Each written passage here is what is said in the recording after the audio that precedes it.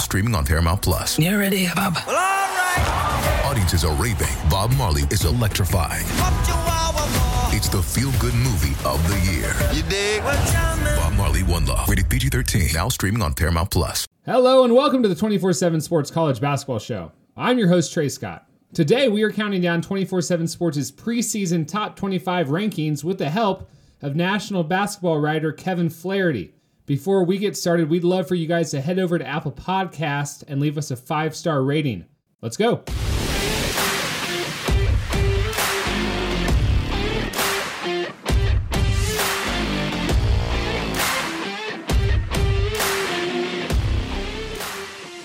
Okay, coming in at number 10 on 247 Sports' preseason college basketball countdown. Kevin, you've got the Maryland Terrapins, who return 4 starters and lose 1, and that one loss is a big one in Bruno Fernando. What's their identity?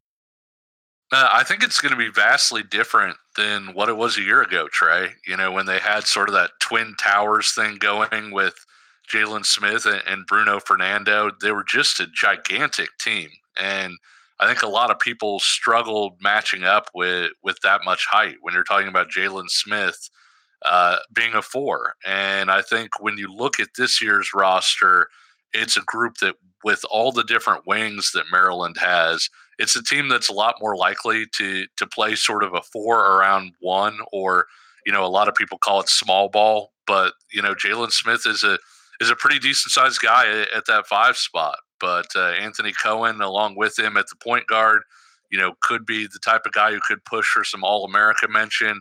And then all those different wings that they can rotate through. I think you're going to see Maryland sort of throw Cowan out there, 3 different wings, you know, maybe with a 6'5", 6'6" type guy at the 4, and then Smith being sort of the one other guy. And the scary thing about that is Smith can shoot a little bit. He can step away from the basket. And so Maryland could really play 4 around 1, or they could even be a 5-out team at times. Yeah, talking about Smith a little bit, 12 points a game pretty much as a freshman, 7 rebounds. He thought about going to the NBA, came back, added 15 pounds of muscle this offseason. He definitely looks like he could be sort of a breakout candidate to become one of the best players in college basketball. Dive into his game a little bit more. What can we expect from him? Is he about to be a national name? Sure. I think when he came in, you know, his nickname is Sticks. And I think that his first year that kind of fit, you know, in that there were a lot of things that he did well. And yet at the same time, there were times that maybe he was a little overwhelmed physically and didn't quite have the bulk just yet to do what he wanted to do. You know, he was a guy who was a terrific offensive rebounder, but wasn't necessarily as good on the defensive glass, you know, where it's less about being able to move around and being mobile and more about, you know, just sort of moving guys out of the way. And I think when you look at the added weight, you look at what he showed in flashes last year, I do think he's a breakout candidate and somebody who could be one of the Big Ten's best big men because he can do every single thing that you want to do. You know, he's somebody that made 19 3-pointers a year ago. You know, obviously you'd like to see him hit those at a higher percentage and hit a few more of them, but just the ability to stretch a little bit at that position is going to make him that much tougher to defend. He's going to be a presence on the glass. He was already a pretty solid shot blocker, already did a pretty good job of avoiding fouls himself while drawing fouls on other people. And so if he starts making more claim on that interior, starts shooting a little bit better around the rim, I think that you could really see him take off this year. Man, there's a ton to like about this team. You've got maybe one of the best point guards in the country in Anthony Cowan Jr. You've got a shooting guard in Eric Ayala who hit 40% of his threes. Down the list, Daryl Morsell is kind of regarded in my readings as one of the best defensive players in the country.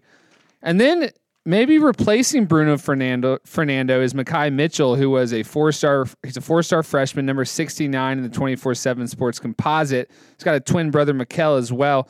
Kevin, Mekhi isn't quite the physical imposition that Bruno Fernando was, but what are the early returns on his game?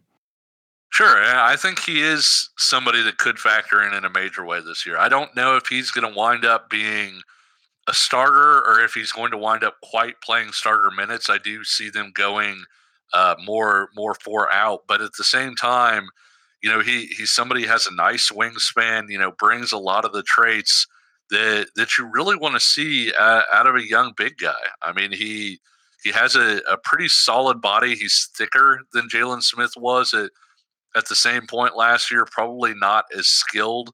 He's somebody that Jerry kind of compared to Marcus Derrickson, who played for the Golden State Warriors. He has a little bit more old school game than Jalen Smith, has a little bit more back to the basket to him. And so I do think he can offer a little bit of a compliment. Maybe when he comes in, he would be a little bit more of the 5 if you had to give him a position, with Smith floating around a little bit more outside. But he's somebody that adds some much needed depth, because you look at what they have behind Jalen Smith and returning big guys. Ricky Lindo is kind of a big wing as opposed to somebody that you're expecting to really anchor your team on defense or on the glass. And so they really needed to go out and land a couple post players in this class. And that's what they were able to do with those couple of guys. And the guy that I'm kind of interested to see out of the different players that we've been mentioning is Aaron Wiggins. I think is somebody who was highly regarded out of high school, had some moments last year, and you always see sort of the biggest leap for somebody between their freshman and sophomore years. He has a chance from being Maryland's, top wing reserve to maybe just being one of Maryland's better players, period, this year. Kevin, what are fair expectations for a Maryland fan? I know Mark Turgeon can sometimes be the brunt of, or sort of get a lot of frustrated fans sort of at his neck. But this team was good last year, and they barely lost to LSU in the NCAA tournament. They returned, obviously, everyone but Fernando, but it's kind of hard to sort of rectify that because that is one of the biggest losses in all of college basketball. So in coming in at number 10, you've obviously got them as one of the best teams in the country. Can they make a serious leap? I think so. I think this is a team that when you look at it, they have just as much, if not more, than the team we saw go to the Sweet 16 a couple years ago in 2017. That team that had, Melo Trimble on it, had Justin Jackson on it, Kevin Huerter.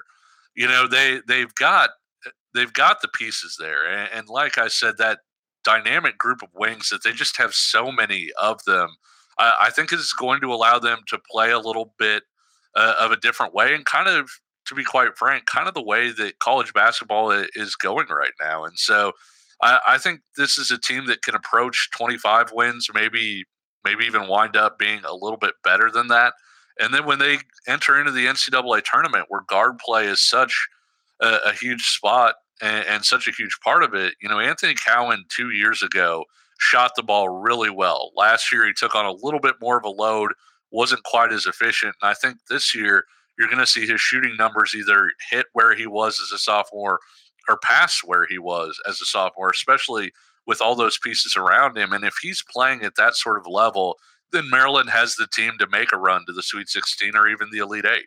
All right, season starts soon. That wraps up our look at number 10, Maryland. And next time in the 247 Sports preseason college basketball top 25, we'll tackle number 9.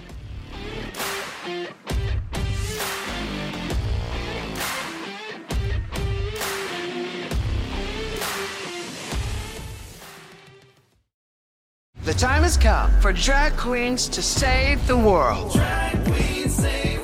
RuPaul's Drag Race All-Stars is back on Paramount Plus, and for the first time ever, I want you to use your talent for good, for a change. 8 iconic queens are competing for the charity of their choice. This is how you do drag. Who will slay it forward, win cash for their favorite cause, and a coveted spot in the Drag Race Hall of Fame. RuPaul's Drag Race All-Stars. New season streaming May 17th exclusively on Paramount Plus. Go to ParamountPlus.com to try it free. Terms apply.